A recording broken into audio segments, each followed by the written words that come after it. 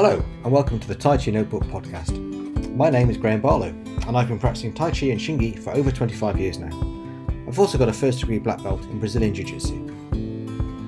This time I'm joined by a friend of mine from Beijing, China. Byron Jacobs is a teacher of Xingyi and Bagua, as well as being a BJJ practitioner and competitor. He's a student of the famous Di Guoyang and is heavily involved in the martial arts scene in Beijing. Byron runs his own podcast, the Drunken Boxing Podcast, as well as offering online tuition in martial arts through his online learning platform. See the show notes for details. In this wide-ranging discussion, we talk about training Xingyi, Bagua, and whether Wushu will ever be in the Olympics. We also find out what it's like to train martial arts in Beijing during the coronavirus pandemic, and what the Chinese BJJ and MMA scene is like. So, let's get deeper under the skin of Beijing martial arts and find out what's really going on. Hi Byron, how are you? I'm good, thanks. How are you doing? I'm not bad. I have trained Jiu-Jitsu already today, so I'm feeling quite energetic and good. In fact, every time I do a podcast, it's normally I've just trained Jiu-Jitsu, so I don't know what that's about. Are you training in the mornings or teaching in the mornings, or what's going on there?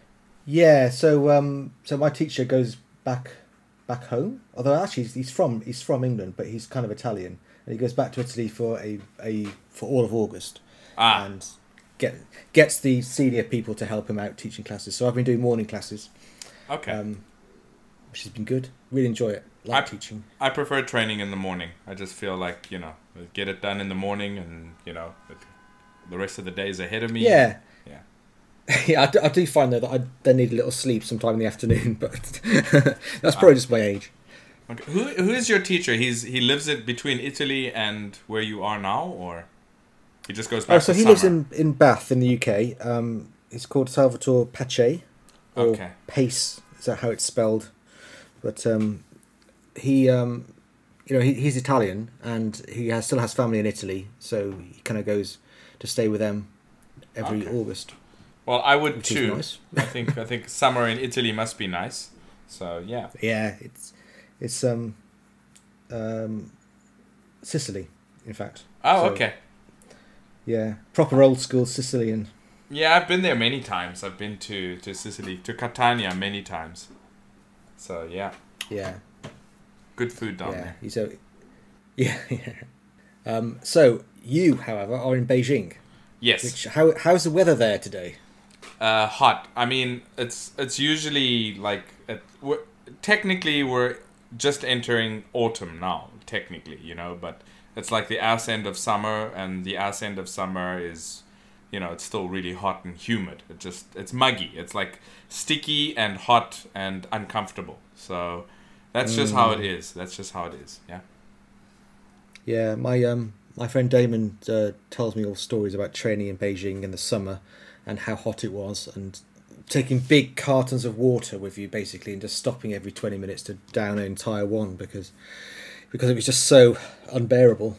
Look, you get used to it to a degree. I don't drink while I train. Even though we're training outside, I don't drink while I train. It's just something I've kind of given myself a strong habit. I don't drink while I'm training. But wow.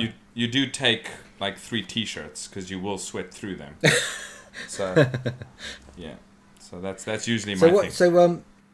So talking about training, so you're training in all sorts of things at the moment, but you've got this sort of background in traditional Chinese arts, and you've been doing some of the more modern things like jiu-jitsu. So do you want to just give us an overview of everything that you're doing at the moment? Well, at the moment, I mean, what my staples are, as has been for the majority of my life, has been Chinese martial arts. So I would say that the core of what I practice is Xingyi Quan, and that's the same as my teacher's core. I mean, my teacher, although he's known for Xingyi and Bagua, his core has always been Xingyi. Xingyi was what he did with his first teacher and what he did from a younger age. And so a lot of his base and core is Xingyi, and then of course when he was a bit older he started to train with Li Ziming and did Liang style Bagua.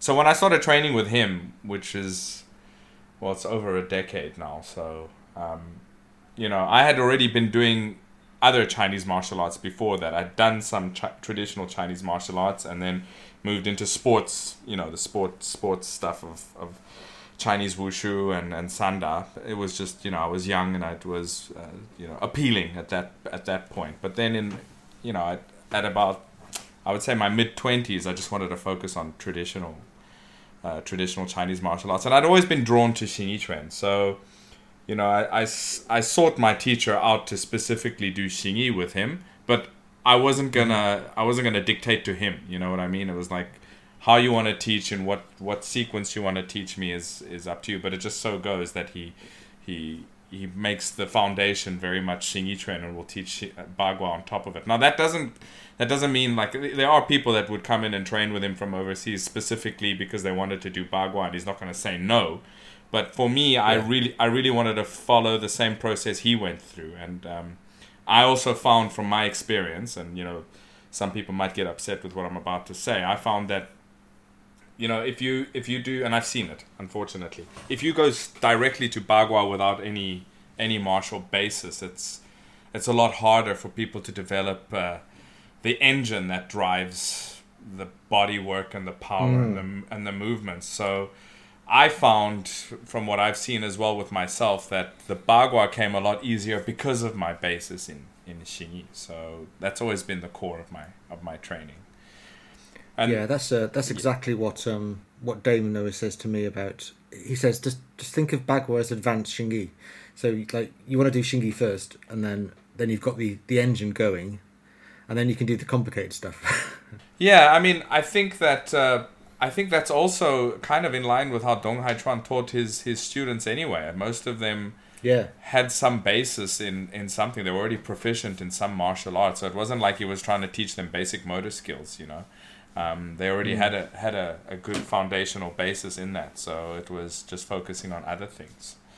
And I've seen it as well. I mean, like I said, I've seen guys and people that came in and had no martial arts basis, and they just did Bagua because that was what interested them. And frankly speaking, I never saw them develop the whole body power that is required for both of these arts. Some people don't want to admit that Xing Yi and Bagua are more similar than they actually are, but they are quite similar in terms of those aspects of body mechanics and whole body power. It's just other aspects that they're quite different, but in general the core is very similar. Yeah. So that's the basis of your martial art is the Xing Yi. Yeah. What was your teacher's name again? My Xing Yi teacher, Di Guoyong. Yeah. Di Guoyong. Yeah. So his teacher was Zhao Zhong. Zhao Zhong was Liu Huapu's student. Liu Huapu was Shang Yunqiang's student. So it's classified as Shang style Xing Yi Quan. So Hebei Shang style Xing Yi Quan. But I mean, I don't run around trying to say Shang style Xing Yi Quan. It's just, if I'm going to classify it, it's Hebei Xing Yi. So that's basically what it is. And he also studied. He studied actually with Wu Binluo as well, who was a good friend of his teacher, but much later on. Wu Binluo was quite a well-known Chuojiao Fanzi teacher here in Beijing. Probably the most well-known of the last 100 years. And my teacher wanted to learn a little bit of the Chuojiao, not so much the Fanzi, but it's a combined system. Chuojiao Fanzi has got Chuojiao sets and Fanzi sets. It's quite a big system. But my teacher wanted to learn more of the Chuojiao because of the intricate footwork, the kicking, etc. Yes, yeah. I know. It's got a reputation for kicks. Yeah, so he did that too, and then later on, he focused on Bagua with Li Ziming, and he was one of his. He was in his first group of disciples. So, yeah, so it's an interesting background. I didn't study any of my teachers' Chuojiao because I had a background in Long Fist, so I had been kicking and doing all that stuff since I was a kid. And I just not something that appealed to me. I just wanted to do Xing Yi and Bagua in any case. So. And you've now started offering some online instruction as well, haven't you? In Bagua? Yeah, I started to put together an online learning program. So it's kind of something that anybody could study from. So there's a library of videos, and each video obviously has a specific topic. The way I'm presenting it though and moving through with it is sequentially. So you can follow the sequence and you'll see it's a progressive manner that things are being presented. but once you're in the system, you have access to everything. So, it's also useful for people that already study, because they could go back and look at whatever and add it on. Some of the stuff are more advanced, some of the stuff are basic, but the idea is to get people, if they follow it sequentially, that they'll be able to develop through the system as you should be if you were training in person, as much as possible through the format, So yeah, you've put a few free instructionals out as well, haven't you? And I've always been really impressed with the sort of the quality of your video production as well as the quality of the martial arts you're teaching. But it just looks really nice. You've got really good editing. You spent a lot. You've obviously thought about everything, and you spent a lot of time on angles and repetitions and all the details you'd need if you actually wanted to learn it, which is nice. Well, I mean, I could honestly say, and it's gonna sound, maybe some people think I'm just trying to blow hot air up my teacher's ass, but a lot of his teaching method is very, very, it's very refined in terms of theory. He explains things very well because he's sat and thought about these problems for a long time. And it's something that I kind of picked up from him, but also because of my work. I was actually a technical manager for the International Wushu Federation. My job was writing teaching materials, doing things like that, writing rule books. If you're writing sports rules, they're almost legal jargon to a degree. They have to be put in that format that they're almost legal, and all of those things kind of influenced the way that I put together teaching materials, because I always had the same issues. I always had problems with stuff that you'd see, whether it be from international federations or private individuals presenting, whether it's teaching materials written or video, that I would always run into problems with learning, like from an angle, from an explanation, from the language being used. So looking at those and remembering the problems and the questions that I had would help me formulate things that I would do better. So yeah, there's that. My teacher has I remember the first day I went to train with him, and I arrived there with my training shirt and a bag and a little towel and my training shoes and an extra t-shirt, and he looks at me and he says, "Do you have a pen?" And I was like, no. I thought, "Do you have a pen and a notebook?" I said, "No." He said, "Next time bring a pen and a notebook with you." And he's pretty pedantic about that. He's like, he'll explain something to you, but he expects you to write it down. And and I said to him, no, don't worry, I'll remember it. He said, yeah, but remember, the pen remembers better than your brain. And that's a habit that I picked up from him too. So writing things out, the act of writing it out, I found actually cements it in your brain. So actually it's not so much that you're going to go back and look at it, although you probably have use for that too, but the act of actually writing it down makes you think about how to word it, which makes you understand it better, which cements it in your brain. So it's true. My teacher at school always told me that as well. Just made us copy things out, and I'd kind of go, why are we just copying it out? We could just read it. Yeah, but the actual act of writing it somehow makes you remember it. Yes. And also, even when you go back years later and I read stuff like training notes I've written, as I read them, I remember the actual moment of training. It kind of comes back as a memory, so it's essentially sort of laying little traps that will fire off those memories again years down the line. That's very true. Yeah, I mean, when I look back at the notes I have in my various training manuals, I actually remember the day. Sometimes I'll remember even little things like what we were wearing or the season or what we did afterwards. Kind of all these memories come flying back just from reading what you wrote on that day. So, so it is useful in even if it's not the way you think it's useful, it's just useful in a different way. Yeah, completely. So all of those things, and plus my work background, kind of, I've got a specific way that I make these videos, and a specific way that I try to explain things, and I try my best to make it as clear and as precise as possible. So that's what you're seeing there. It's a result of those things. I'll put all the links to your various online outlets in the notes to go with the podcast. So thanks. So we don't have to start saying URLs, because I always hate that especially YouTube podcasts. YouTube addresses are almost no one's going to remember that anyway. talking about YouTube, you've got quite a few different outlets there as well, haven't you? You've got Mushin Martial Culture, which is you've also got your Drunken Boxing podcast. You're all over the place. Well, it all falls under the same YouTube channel, but it's a few different endeavors. So, yeah, the idea with the YouTube channel was just to start putting. I think the first thing I started with was a 10-minute primer. I decided to make that Santisha 10-minute primer. And it just kind of went from there. I thought, okay, let me put out some stuff when I have time to restore. I had a bunch of footage from my teacher that he had that I restored. Like this, the first series that I did was this. It's called Jingcheng Wushu, which means Beijing's Wushu. And it was like quite an old short series on Beijing TV here where they featured a few different teachers. Most of them are dead now. So I restored that and put subtitles in it, and then I just kind of decided to go from there. I thought, oh, well, if I have the time, I might as well do some other things, restore subtitles, some stuff, make my own stuff, and go make some new stuff. Go film some of the guys that are still around if I have time. So I started doing that, and the podcast just kind of came out spontaneously. Marin was in Beijing. At some point, we had been in contact, and the idea came. Well, you know what? I want to sit down and talk to this guy, but maybe it's a good idea to record it. And I wanted it to be casual, like two guys drinking, having a drink and having a chat. So that's where the idea for the Drunken Boxing podcast came. So, yeah. Yeah, I mean, we can't really do this with a beer because it's 11 o'clock my time and afternoon your time. I don't know. It's a problem, isn't it? No, you need to come train with us in Beijing because Baijiu at 11 a.m. is also a thing here. So, no, there's no problem drinking in the middle of the day. What are you talking about? Well, it's a slippery slope, isn't it? I mean, yeah. Once you start that, where do you stop?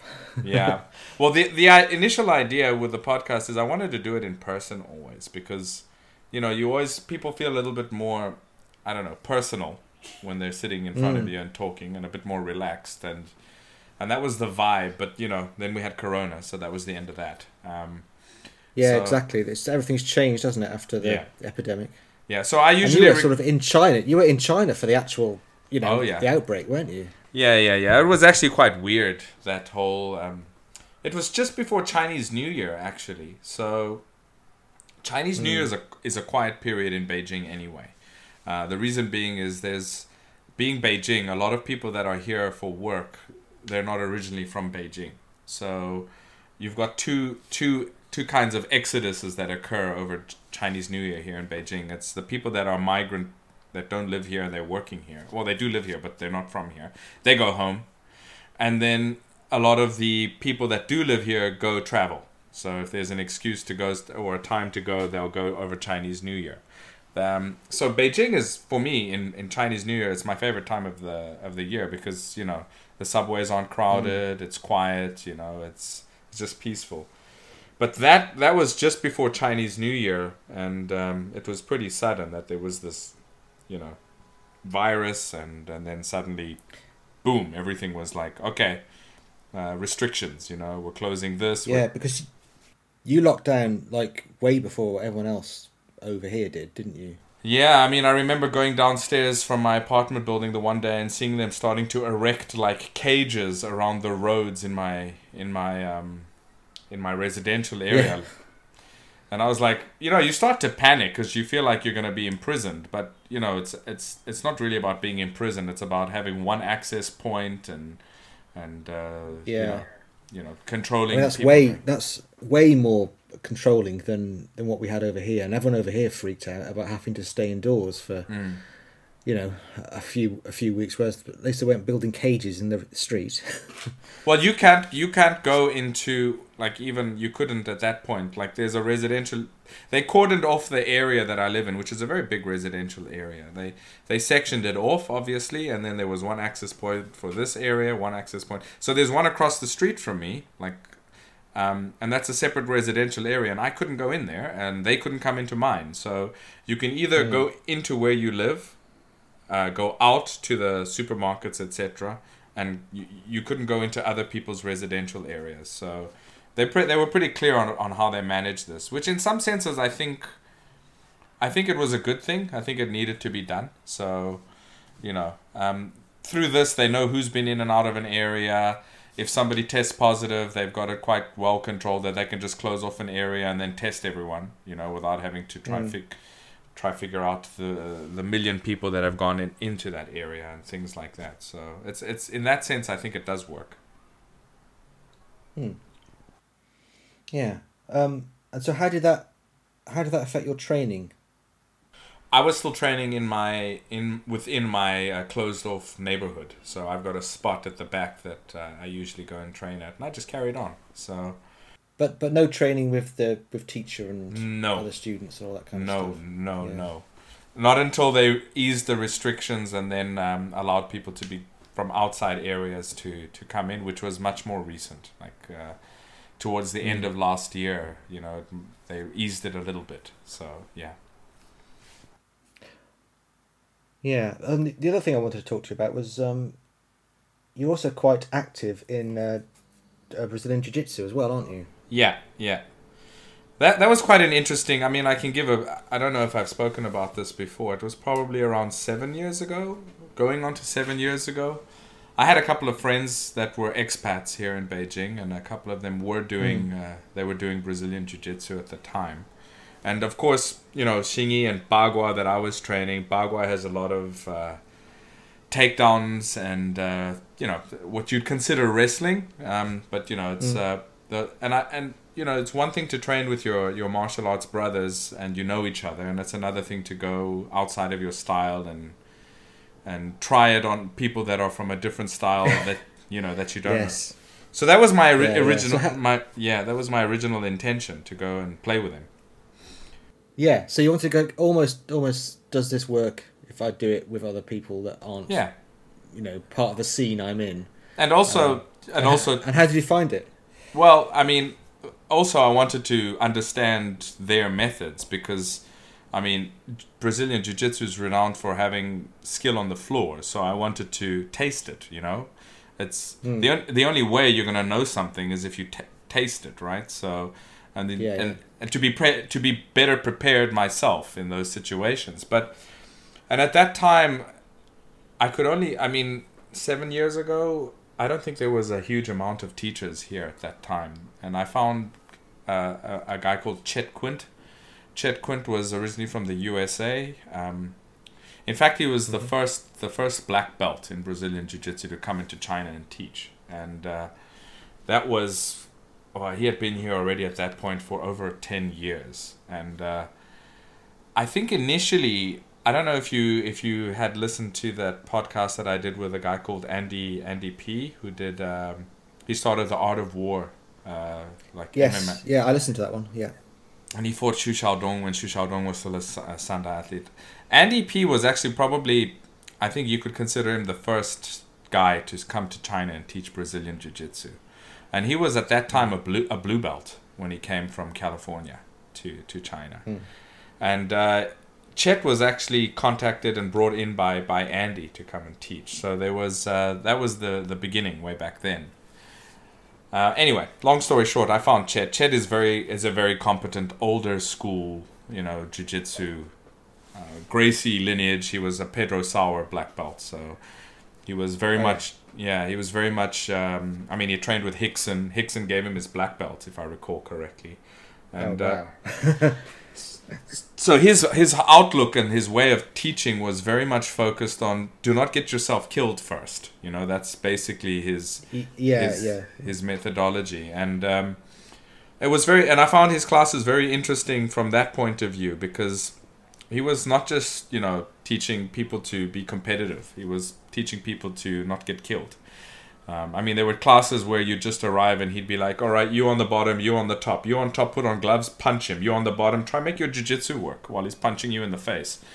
And and I just... Old school. yeah, very old school. And I really enjoyed him, the people there, and his methodology. And, you know, I felt that there was a lot of benefit to learning that dimension because it's a dimension that is missing from Chinese martial arts, which is the floor work. You know, and we can praise our styles for what value and what beauty they have, and they all have their differing strengths and weaknesses. But Brazilian Jiu-Jitsu's strength is on the floor, and it's a weakness in a lot of the other, specifically Chinese martial arts. So I found that hole was a hole I wanted to fill, and I haven't stopped since. So I do that between 3 to 4 times a week, and on top of my other training. So, and I find they work very well together. There's no clash there, you know.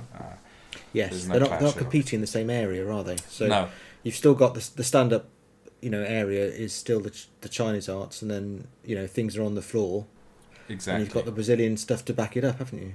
Exactly. So they and also there's a transition between the two. For example, with Bagua's locks and takedowns, Shingi has certain locks and rudimentary takedowns too, and you could go from one to the other without there being any conflict there.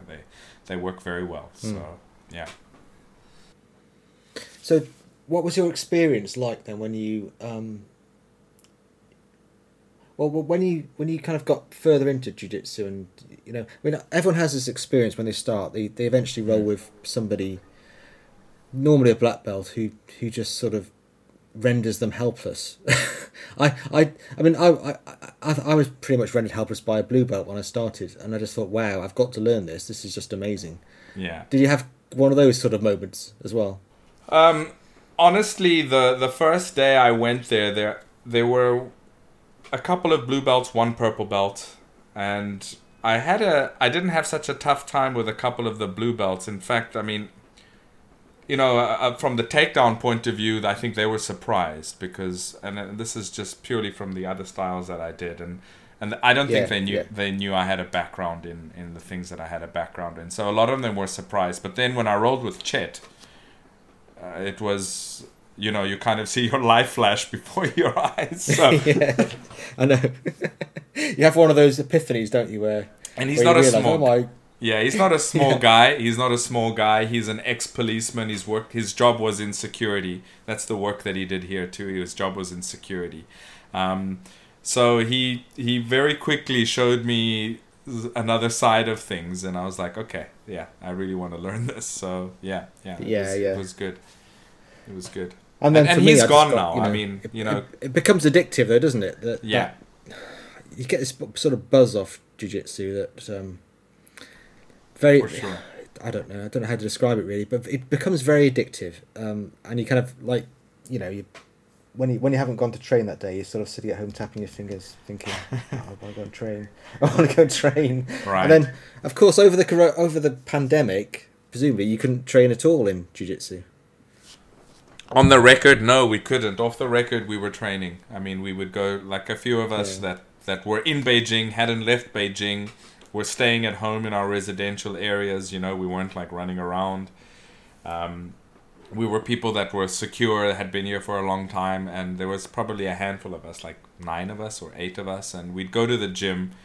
There's a curtain. We'd put a bike lock on the door, so if you looked outside, you'd think the place was closed. And we didn't start immediately, though. I mean, there was no way you could have started immediately. But I think it was around July last year that we just decided, okay, well, we're gonna train and see what happens. Yeah, I mean, I think there was a lot of behind closed door stuff going on in Britain too. I mean, you know, it's hardly a secret. My friend in Poland actually. The armed police turned up at their gym to try and evict them, and they just locked the door until they went away. Well, that's the thing. Yeah? If there's a lock on the door, what are they going to do? Really, are they going to break in? I mean, so yeah, exactly. They're not allowed to break in, but you know, I think they honestly it took them a couple of hours to go away, but they just waited them out. Yeah. Well, we did have one. We did have one day. I think it was maybe August, September last year that. The police came in, and I thought, okay, that's it, guys. We're all going to jail. We're all going to jail. and then it turns out, no, it wasn't the actual police for like public security or something like that. It was a division of the fire safety inspection. They came to do a fire safety inspection of the place, and I was like, oh okay. Thank God. Yeah. Nothing happening here. Nothing to see. No. We all kind of, as they came in, we're kind of separated, and we're doing jumping jacks with. You know, safe, exactly. Safe distance between each other. So yeah. Everyone switch to Plan B immediately. Start exercising on your own. Exactly. We had this plan that if they come in, we're just doing fitness. We're not doing something else. So yeah.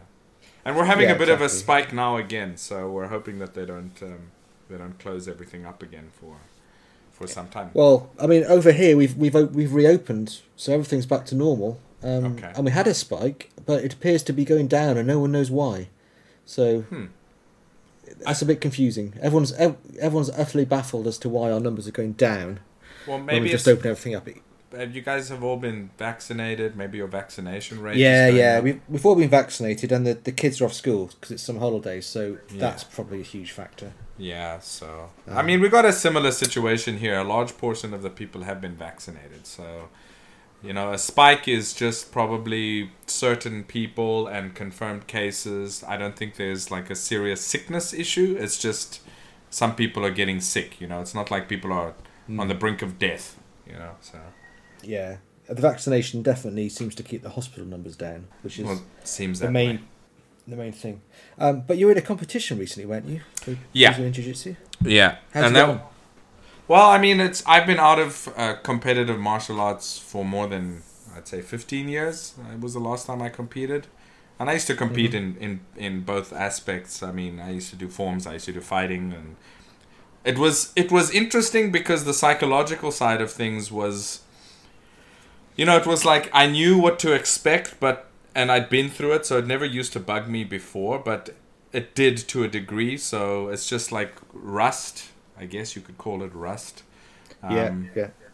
So I didn't do everything that I had planned, or certain things. I made a couple of mistakes that I should have. Overall, I did fine. I mean, I did pretty well. I'm not young, so I had to. I was in a division younger than I should. Yeah, but even younger than I should have been, because there just were no people at my rank, at my age, that were competing. So yeah. I've had the same problem. When I've competed, I had to go down 2 age rankings because there was nobody as old as me. Yeah, so there was that, but that didn't really bug me because I mean I'm training with young lunatics on a daily basis anyway. So, but I'll honestly say that I enjoyed getting back into it. So I'm going to do it again when the opportunity comes along, simply because of the process of going and putting yourself through it. It's not really the results that I'm really chasing. Exactly, yeah. So yeah, it makes you focus your efforts to one goal, and you get a lot better by doing that. Well, also it's different having the pressure of somebody who's in there who's actually trying to kill you, which I haven't had that feeling for a long time. So people don't seem to understand this. Okay, you're not doing full out MMA, but the guy is being extremely aggressive and forceful. So it's a good... Yeah, and if he gets a chance to break something before you tap, he's not going to stop. That's the... Yeah. Yeah, so it's that I used to do, and it was a feeling that I recalled when I went through it again, that, it kind of tempers you. So it's been a while, and I'll do it when I can, if there's people that want to compete with me, and we'll go through it again. No problem. Talking about competition, would you say there's a healthy MMA scene that's developed in China now? So you had Zhang Weili, the first UFC champion. Well, I mean, just taking a look at a couple, these things overlap. Jiu-Jitsu and MMA overlap here in China. Yeah. So there's been a huge burst, and that's why I was mentioning, when I first started training with Chet, it was very hard to find a gym. I think before the pandemic, I think there was something like 30 black belts from Brazil teaching here in Beijing alone. So it's been a huge explosion, and most of those gyms that they teach at are not just like a jiu-jitsu club, They're usually they'll have a guy from Thailand, they'll have an MMA teacher and a guy teaching grappling, and there's people that are entering in MMA. So there's a huge explosion of people. That competition that I entered a couple of months ago, if I recall, they said it was probably the biggest tournament China's ever held. There were over 1,000 people competing. So, I mean... Oh, wow. That's popular then, isn't it? It's very popular. I mean, it's becoming very popular here, and of course a lot of those guys overlap and they're cross training, and some of them are getting into to MMA, so it's growing. And part of the reason is, and this again a lot of people don't know, is that the way sport runs in China is the Ministry of Sport allocates different sports to different government bodies, and under the Chinese Wushu Association, certain other sports would fall under them. So, if I recall, there was Muay Thai used to fall under them, and maybe a couple of other striking arts would fall under their jurisdiction. So when MMA was trying to come into China, they had to go through the Chinese Wushu Association, and there was just no way that they were going to support it, and this is exactly what happened. I think maybe 15 years ago. I remember one of the old one of my old bosses, to a degree, in the technical side of things from the Chinese Wushu Association. He told me he met with Dana White when Dana White came in and wanted to host the UFC here, and this was a long time ago, and he just flat out said no. He just said no, because you needed sanctioning. You need sanctioning, and he just flat out said no. So they were deliberately not wanting it to grow here. Of course, they had their own Sanda thing that they were trying to promote. I guess they saw it as something that might disrupt that. But as time goes on, you can't block the sun out. In the end, in the end, it just becomes tiring. So it's started and it's growing. From a commercial side, a lot of Sanda athletes here, they're professional in the sense that they're taken and they're professionally trained as Sanda athletes to fight in provincial. There's a healthy sport. I don't even think healthy is the right word. People don't understand that in the West we develop sport from a grassroots level up. I mean, it's usually kids go to school, they get into hobbies, they excel at those hobbies, then they might go into a professional field. Here, it's always cricket would do that. Yeah, so here it's always quite different. There's a government incentive to develop a sport. They go out and scout people, and they have professional schools that are set up for that sport, and those kids are trained up as athletes from young. They do minimal amounts of school learning, and most of their time is spent training as athletes. And Sanda was like that, and then they'll have provincial competition and national competition. That's their cycle. That's what they're going through. They'll get a salary, and Sanda was like that too. But there comes a point when you're finished on the team, and then what? There used to be a King of Sanda kind of tournament or league here in China. That's gone. It hasn't happened for a long time. So where are these guys gonna go? So MMA is always, since the UFC, and it's become an avenue that people have realized you can do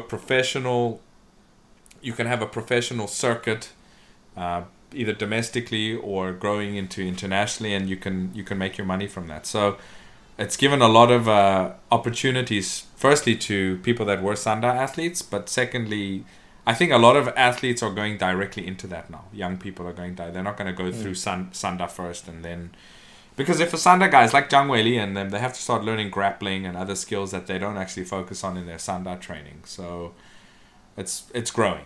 From a financial point of view, it's also the main reason, but it's growing. Yeah. You've mentioned already that you were involved in the Wushu Federation side of things. So, am I right in thinking that was something you were involved with, but not anymore? So, that's I'll give you a basic background on that. As I mentioned, it might be a long story. It might be.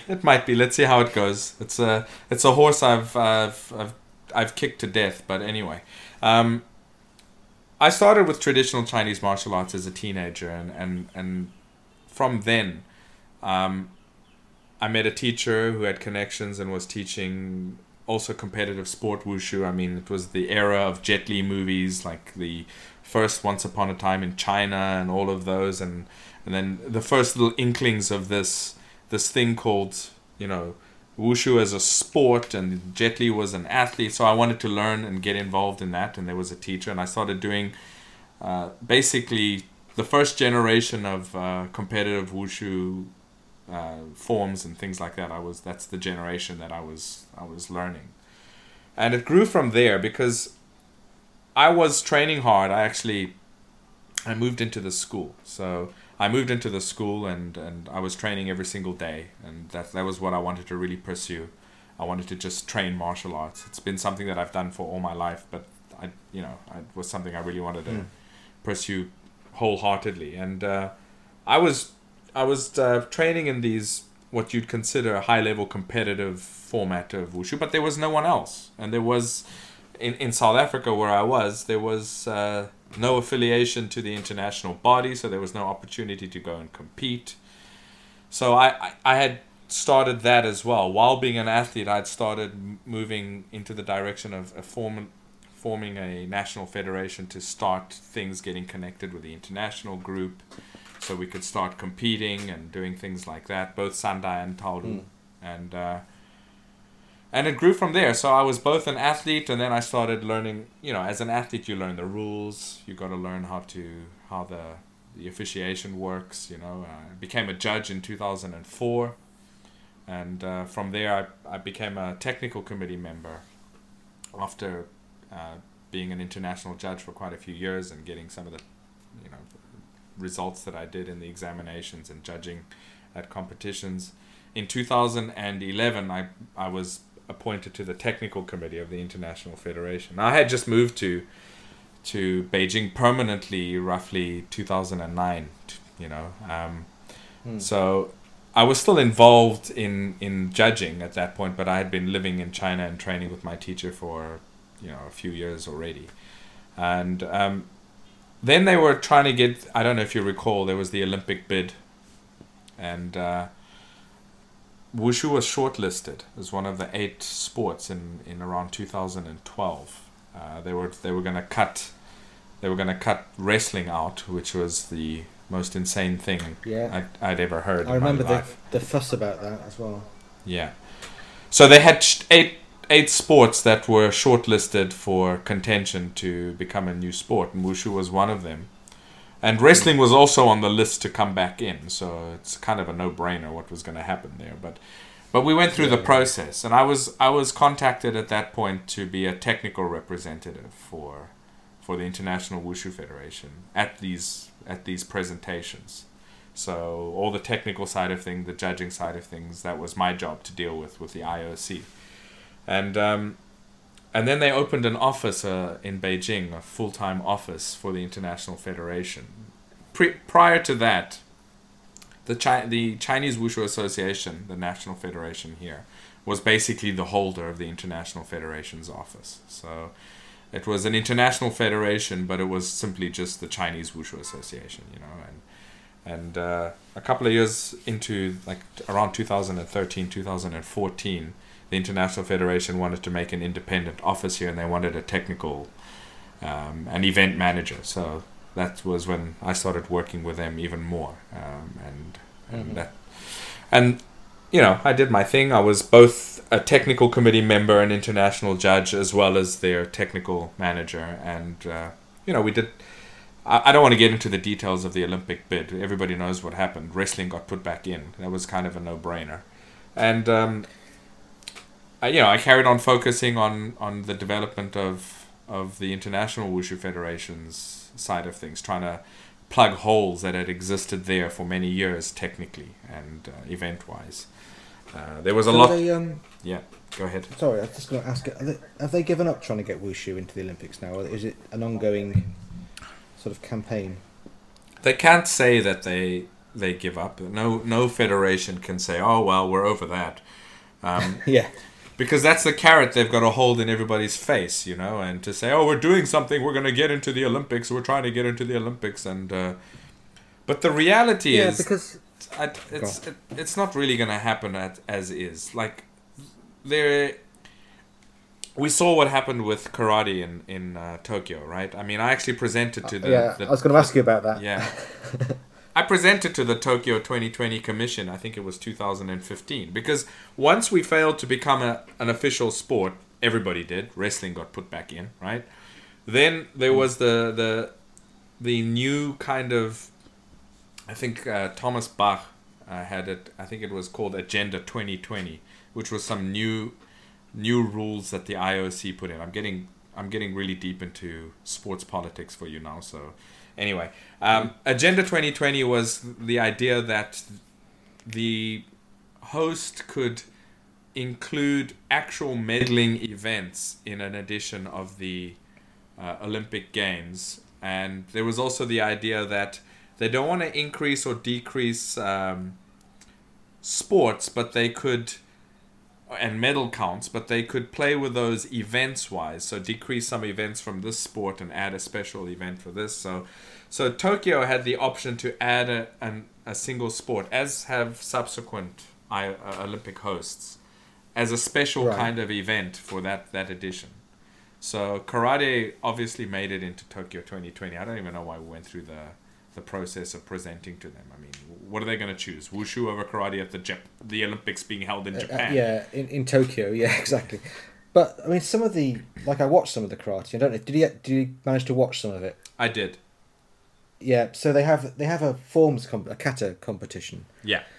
Which is bizarre to someone who doesn't do karate.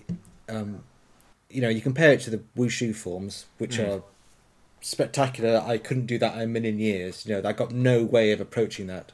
Yeah. And then the kata forms are sort of slow and not as athletic. Yeah. That's confusing.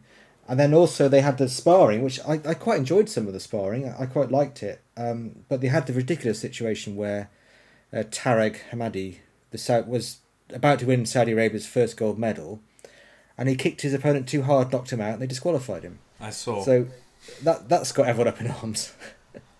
I'll be frank with you. I've one of the reasons and my departure from the International Federation was a clash in terms of many things, but the key clash for me was the direction the sport was going, the problems that it had, and the overall idea of what it should be doing for the future. There are just too many issues there that I was trying to, in some ways, pull back to some semblance of sanity. Because, I mean, as an outside viewer, you've just kind of said a few things that are quite pertinent. One, it's spectacular to watch wushu forms, right? So there's that. And then the other side that you said was you could never do that. Well, most people can't do that, right? So. But how many people are doing Chinese martial arts on the planet? And are we really representing the actual Chinese martial arts? Or have we taken the name Wushu and invented something that is so far out there that and that is a problem. So for me, it was kind of like, how do you pull it back, right? And karate, in some senses, actually has that. They've always had that. They have a much better structure in that regard. And actually, I looked at their structure and their format as a really good example of generally how martial art could run a sport. So karate has kata and kumite, obviously, but the kata, even though one could argue from a traditional point of view, a lot of the expression, timing, there's a lot of drama in the way that they do their kata. There's a lot of showmanship. Yeah, there's a lot of showmanship. But from a very primitive point of view, the athletes are doing karate. I mean, whether you want to admit it or not, but we could argue about semantics. I'm not a karate expert. But they have a list of kata that they're allowed to choose from, right? Yeah. And those lists of kata are agreed by the powers that be as representative kata forms from the different styles of karate. And, it's something that you could somewhat, as a lay karate person or a hobbyist, identify. I know that form. She's doing it slightly differently, but in general, that's the form. Well, you can't do that with wushu. No, you can't. But I mean, as a cultural thing, yes, karate, absolutely. It's got its own culture and it's presenting something cultural. But is that a sport? Yeah, that's the question I'd have. The second issue, and this has been a long time in the making, it's somebody like myself who's gone through the process of being an athlete, doing wushu taolu, being in love with it while I was young, destroying my knees through training, having three knee surgeries. you know, and then starting jiu-jitsu. I mean, most Yeah. people have their knee surgeries after starting jiu-jitsu. yeah, true. But you know, I kind of came full circle back to where I started, because I started with traditional Chinese martial arts and came back to traditional Chinese martial arts with different eyes, though. You know, with completely different eyes, and realizing, well, you know, this is something really special, and it's kind of not there. It's not in the sports side of things. It's not in wushu anymore. So, you know, it's a very hard balance, but through my experience, honestly, between you and me and whoever's listening, I don't think No one's listening. Don't worry. I don't think performance of any sport should be a competitive thing. I mean, it's so subjective. Definitely with the martial arts, it's so hard to do that fairly and in a way that's going to be healthy for a long time. You know, that doesn't get corrupted through the nature of human beings and the nature of, okay, now you're an Olympic sport. You know, there's going to be, you're going to have the same problems that almost every martial art does in the Olympics if you're going to do performance-based medals. You know, so it becomes something totally different to the original outset. The whole the spirit and the drive behind what you're doing changes. Then the art will change. Then people will find ways to manipulate it left, right, and center. So it becomes, not to say that you can't do that with combat, but it's a lot less. It's a lot more difficult to do that with a combat event. You know, so It's normally more definitive with combat, isn't it? Where you can tell who won. Exactly. So, unless it's karate kumite, in which case the guy that's unconscious actually won. Well, that's the funny thing about like, I mean, I started with karate as well when I was young. My family has a strong karate background, and I don't know if you've seen the older JKA sparring formats, like from the 80s and things like that. Yes, yeah. It's different. So, yeah, well, they were knocking each other out more, from what I could see. I mean, on paper, they're supposed to be controlled, you know, and it's bare knuckle, but they're supposed to be controlled. But they were literally, that was very martial. That was very... Yeah. It was very... Yeah, it was. They need to go back to something like that, you know, and... Well, they have got a combat karate format now that's doing competitions. I saw that. Yeah, I don't know if they're any good or what. I haven't really watched much of it, so I don't know. Well, you know, we're living in the age post UFC 1. It's going to be very hard now. It's going to be very hard now. Yeah, I guess the problem is once they do like a more I don't want to say more martial form of karate combat, but if they're allowing harder strikes, you know, and punches and kicks to the head, then why don't you just do MMA? Is the question that pops up. Exactly. What makes this karate anymore? So this is the issue now, right? I mean, like I said, you can block out the sun only for so long before it becomes a fruitless effort. And this is idea of going full circle is really what's happened with MMA. Whether people, I don't like the culture of MMA. For me, a lot of the personalities, the demeanor, etc. It's not how I would do. I would conduct myself.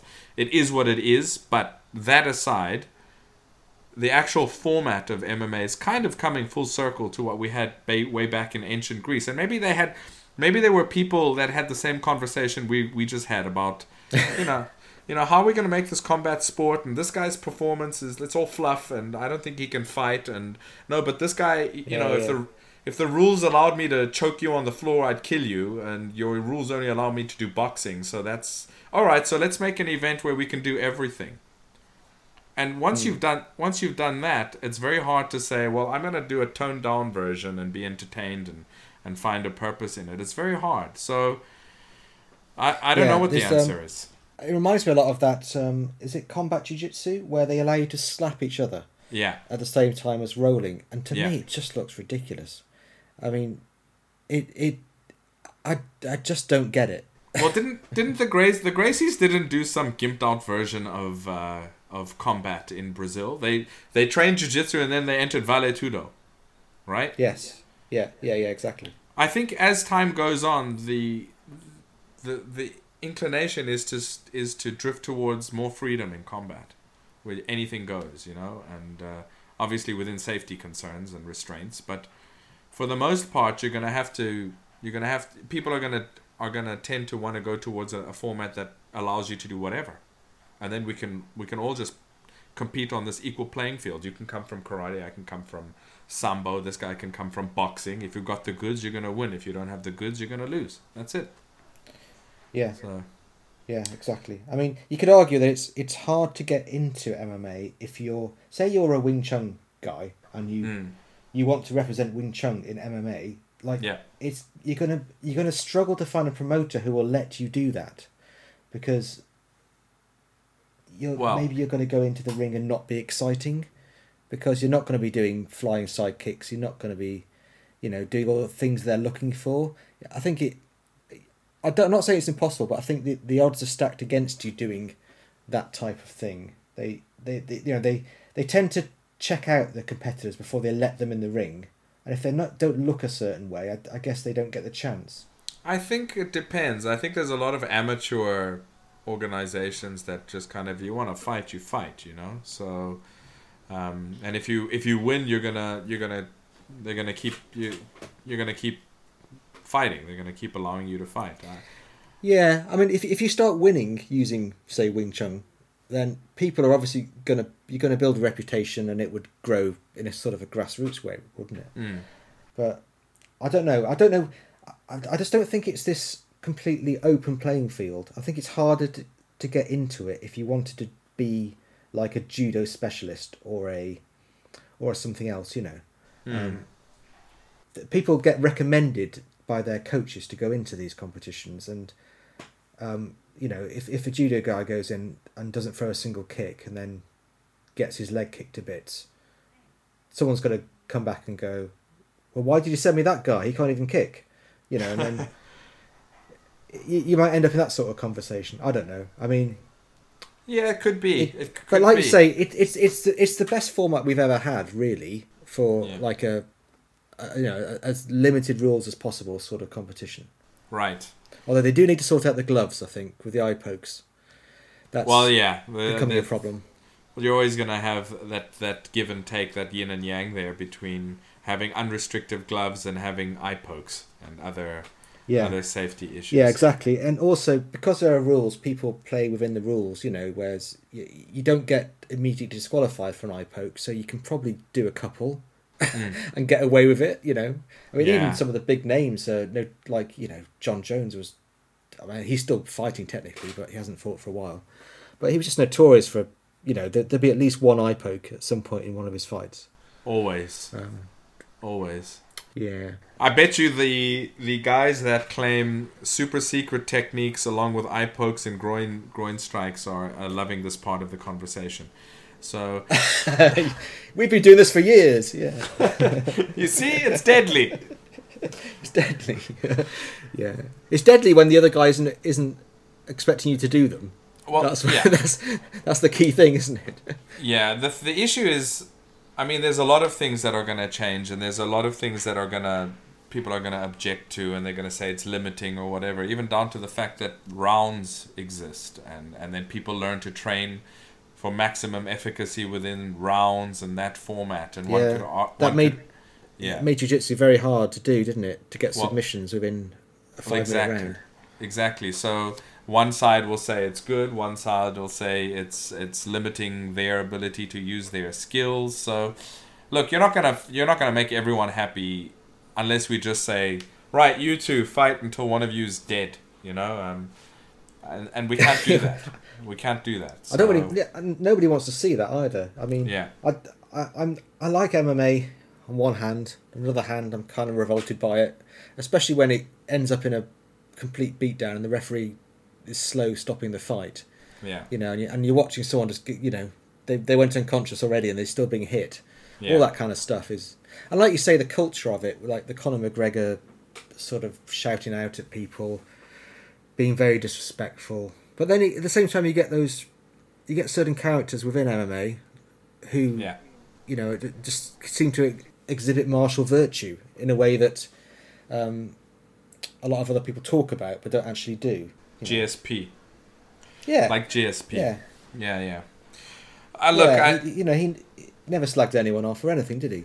No, he didn't, and he always conducted himself very honorably. But did he make as much money as Conor McGregor? So this is the problem that we have, you know. So, and that's partially the same reason. And it's connected, but it's not connected. It's sports in the Olympics. So the prestige and the money and all of the things that happen as they get to become Olympic sports, but then they have to abide by certain required outcomes, etc., and change their sports. So, you know, these kind of things always impede and change things. So yeah, I mean, nobody likes what being Olympic did to judo, do they? Yeah, you're not allowed to grab the pants at all now, so that's all the traditional wrestling type moves of single legs and double legs are all banned.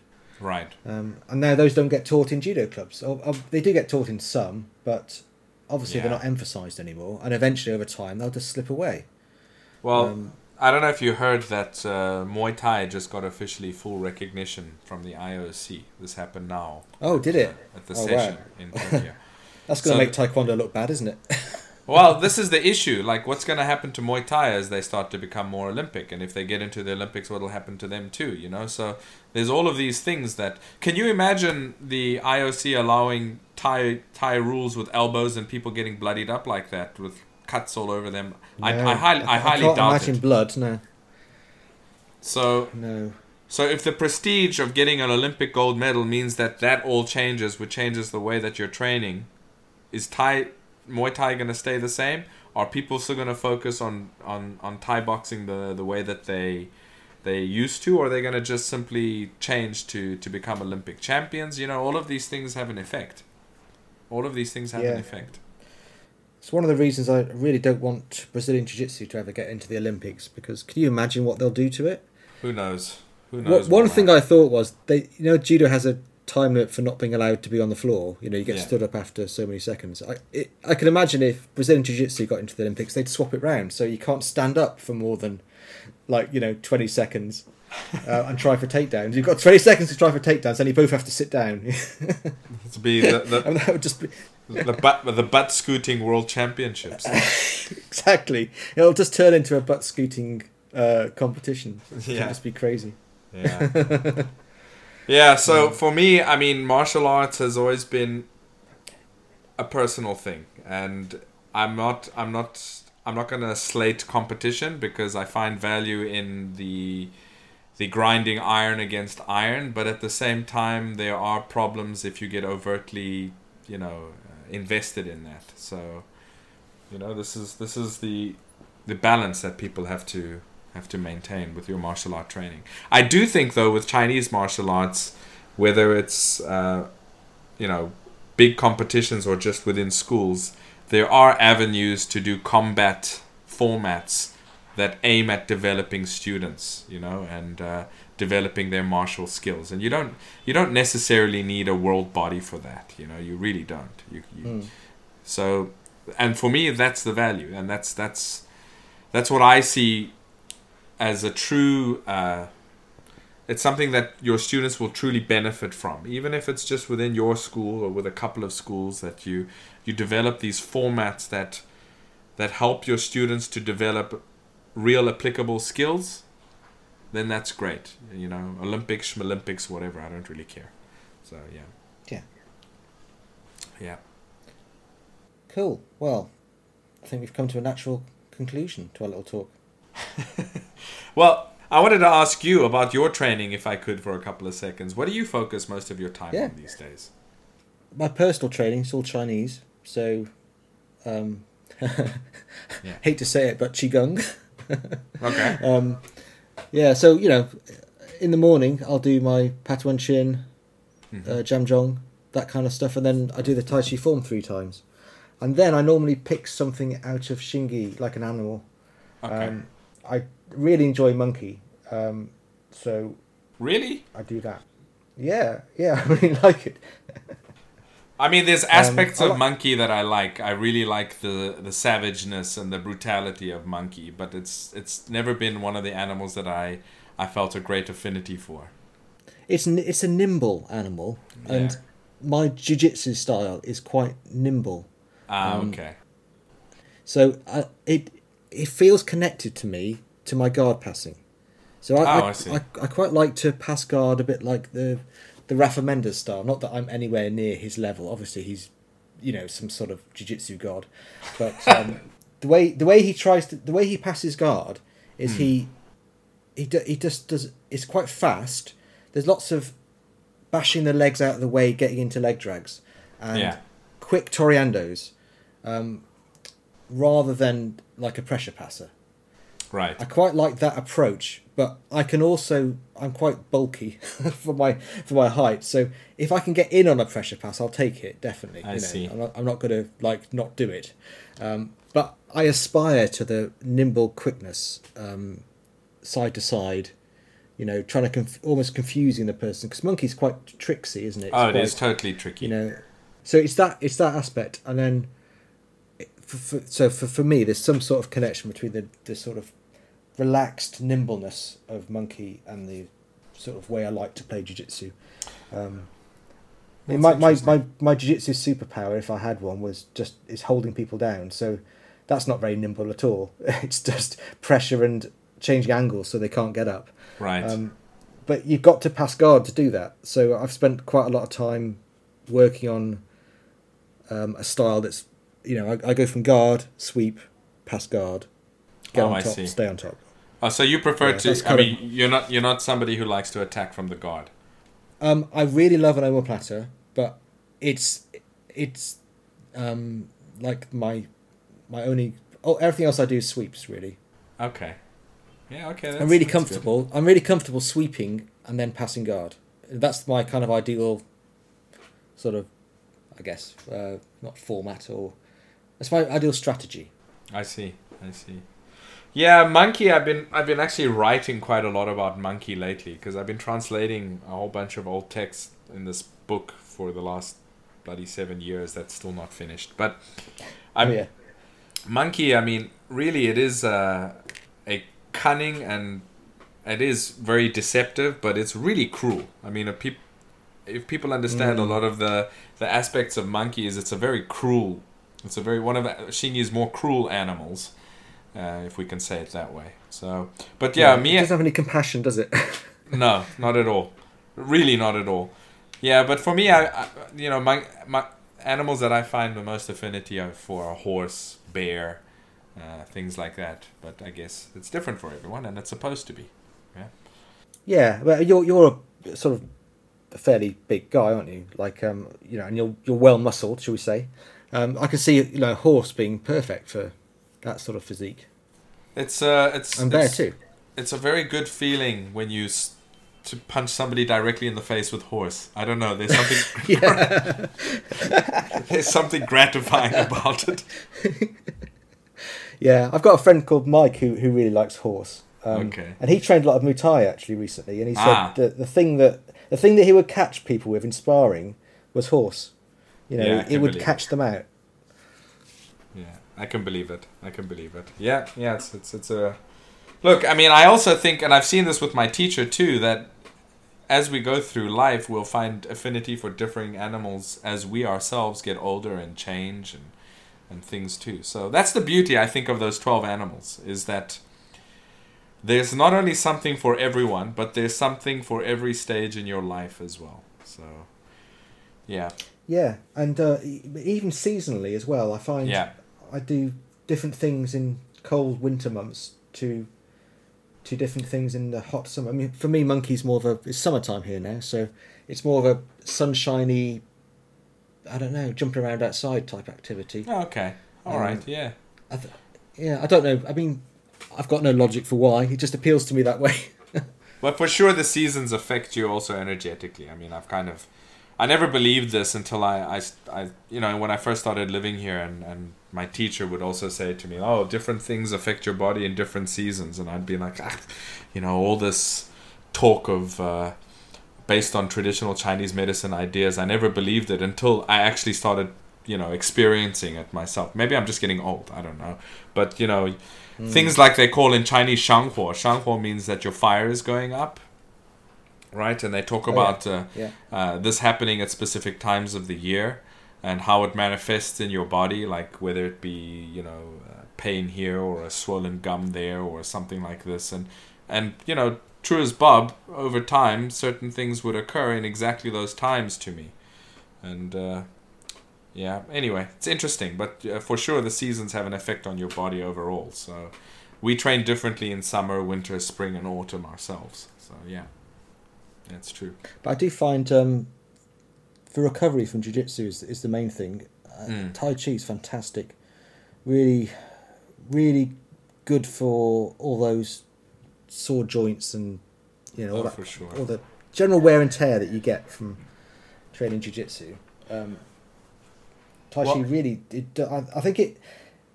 I seem to do a lot better than most of my contemporaries when it comes to being old and still doing jiu-jitsu. And I'm convinced it's down to the Chinese stuff I do. Well, I agree completely.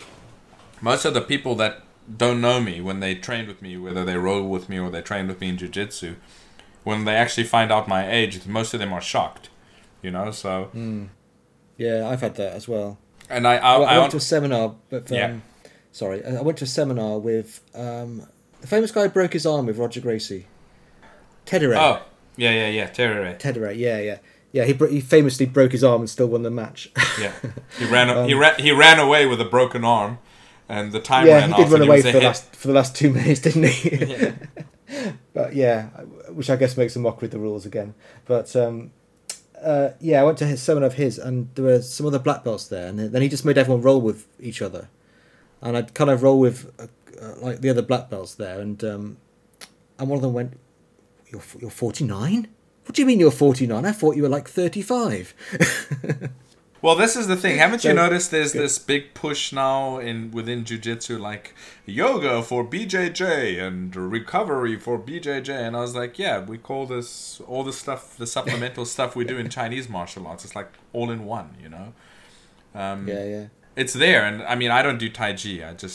I have the stuff that we do in Xingyi and Bagua. In fact, my knees were in such bad state when I first started training with my teacher that a lot of the stuff he showed me is what has rehabbed my knees up until today. And I remember even Andrea, Andrea, my big sister, she had a problem with I think sciatica or some other issues too. At some point in her life, because she also did sport wushu when she was in this Beijing Sports University way back when. And she also said that the circle walking healed a lot of her problems that she had. Yeah, I've heard joint problems. And I felt this myself. So, this is why, apart from the fact that I love the arts of Xingyi and Bagua, that I strictly do them on a very regular basis, is simply because of the benefits it's got for maintenance, health maintenance, and physical condition maintenance. So it's there. And recovery, of course. Yeah. It's there. Bizarrely, I've never been able to get into Bagua. In theory, it should be exactly the sort of thing I like, because I like the monkey style of Xingyi, which is the complicated stuff. I like walking around in a circle. I do that, playing. I just do monkey around in a circle quite often. But for some reason, it's never stuck with me. Trying to learn Bagua, it's just I don't know what it is. There's just something about it that doesn't quite click for me. Well, I don't know. It might be because I've got. I don't quite agree with a lot of people trying to describe Bagua as overtly complicated. It isn't actually overtly complicated. I mean, there might be aspects of the system that seem to be, highly. There's a lot of movements and things going on, but really the core. For example, I do Liang Sao Bagua. The core of our system would be called Dingshi Bajang, which are the 8 fixed posture palms. So that's 8 orientations or positions that you hold with your upper body and you walk the circle, and you do that in both directions. But that's like Santi Shi with stepping, right? So that's fixed, and for me, I find that really develops a lot of aspects that are required in the body. And then the next thing, of course, is Lao Bajang, which are the 8 mother palms. And they're not overtly complicated either. I mean, Okay, they're not as simple as P Chuan, Zuan Chuan, Beng Chuan in terms of just 1, 1, 1, 1. They're sometimes a little bit more complicated. But I remember even the older my teacher's generation, and what he would say from Li Ziming. Li Ziming would say, you have to do the static palms and the mother palms. You can kind of ignore the other stuff if you don't have time every day, but the static palms and the mother palms, and you'll get almost everything that you need to out of Bagua. And that's true.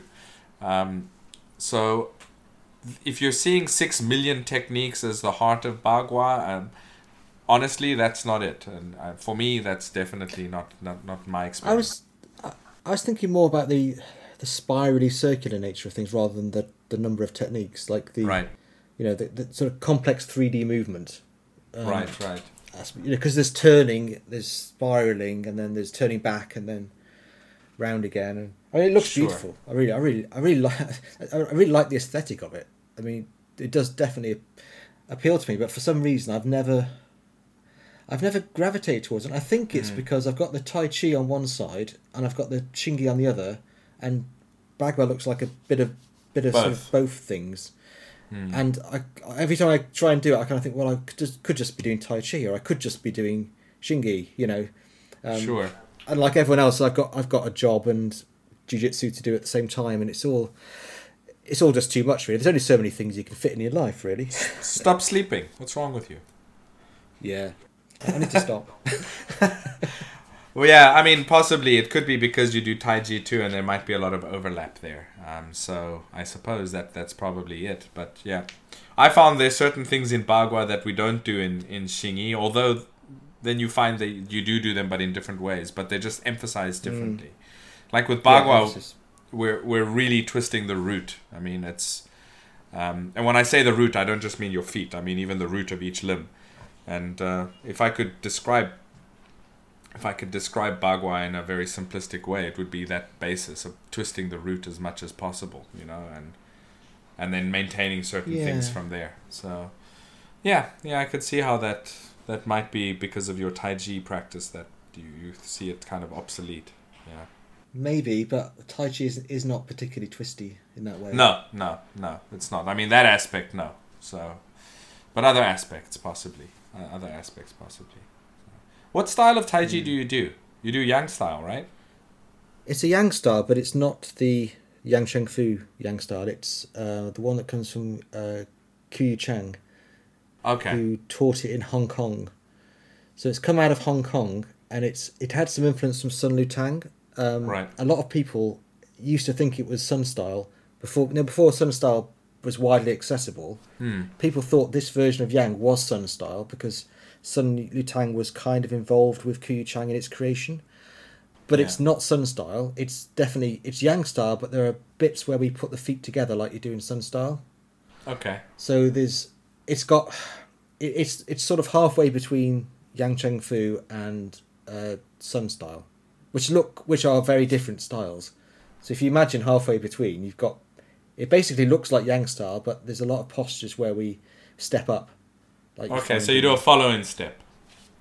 Yeah. Yes.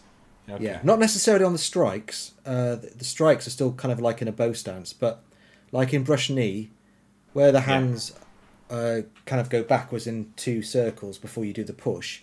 As our hands go backwards in 2 circles, we step up with a following step, and then we step again to do the brush knee and push. Oh, okay. Yeah. Okay. So it's got nimble footwork, but it also has all the kind of classic Yang style postures in it. It's not as large frame as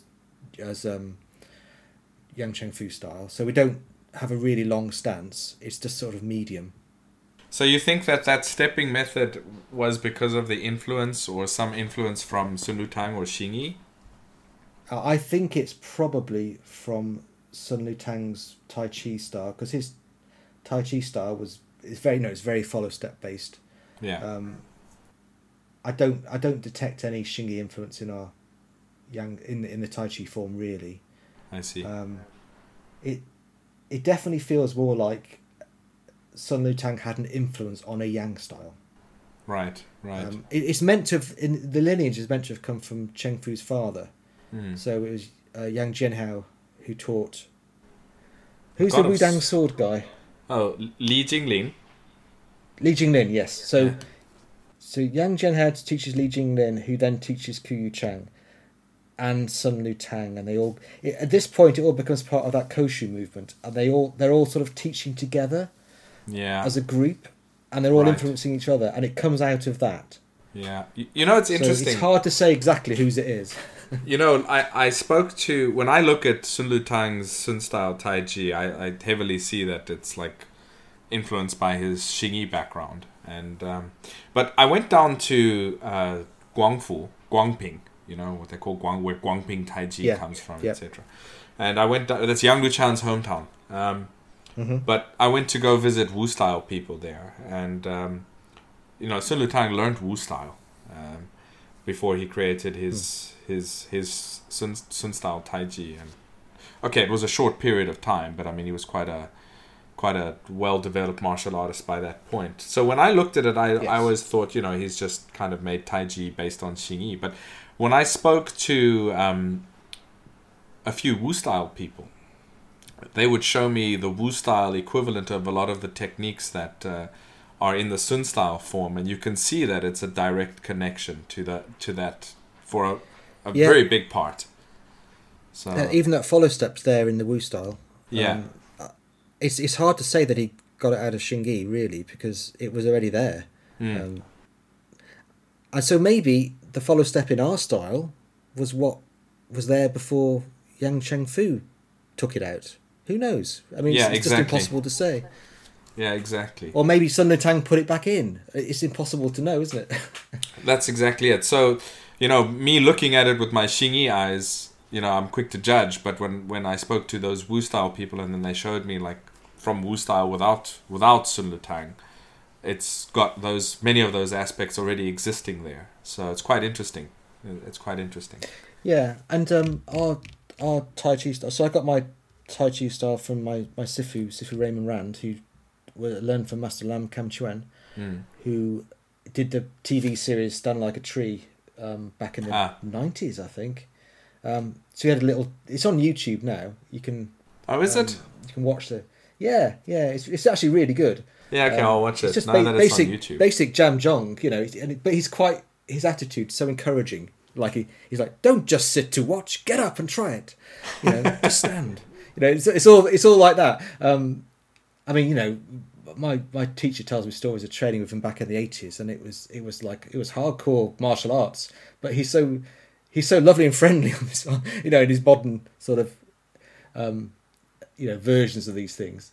But yeah, it was like they used to do heavy combat training. I used to make them train staff pole with no protective gear, and you just imagine being hit on your knuckles repeatedly. Yeah, that's exactly what I was thinking.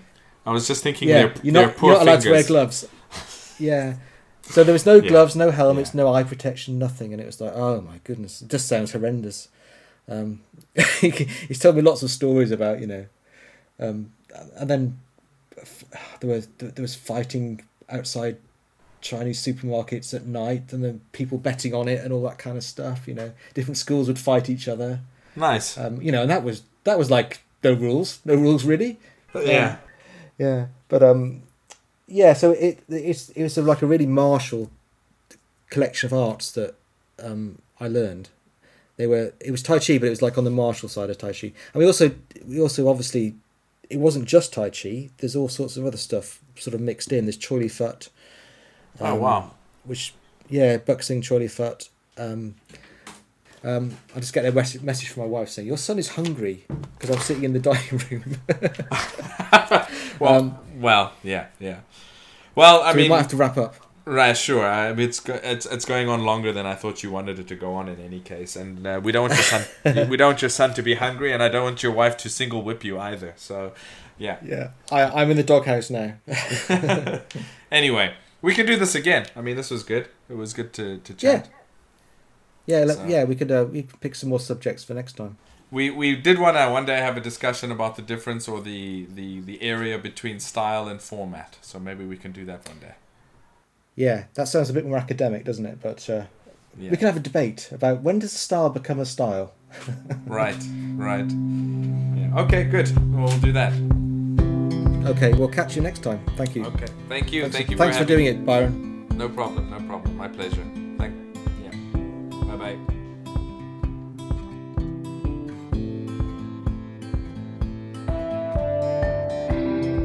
Thank you for joining us. You can find out more about the Tai Chi Notebook podcast at www.thetaichinotebook.com. You can support us by giving our podcast a positive review on iTunes and our page a like on Facebook. Just search for The Tai Chi Notebook to find us. Until next time, enjoy your training.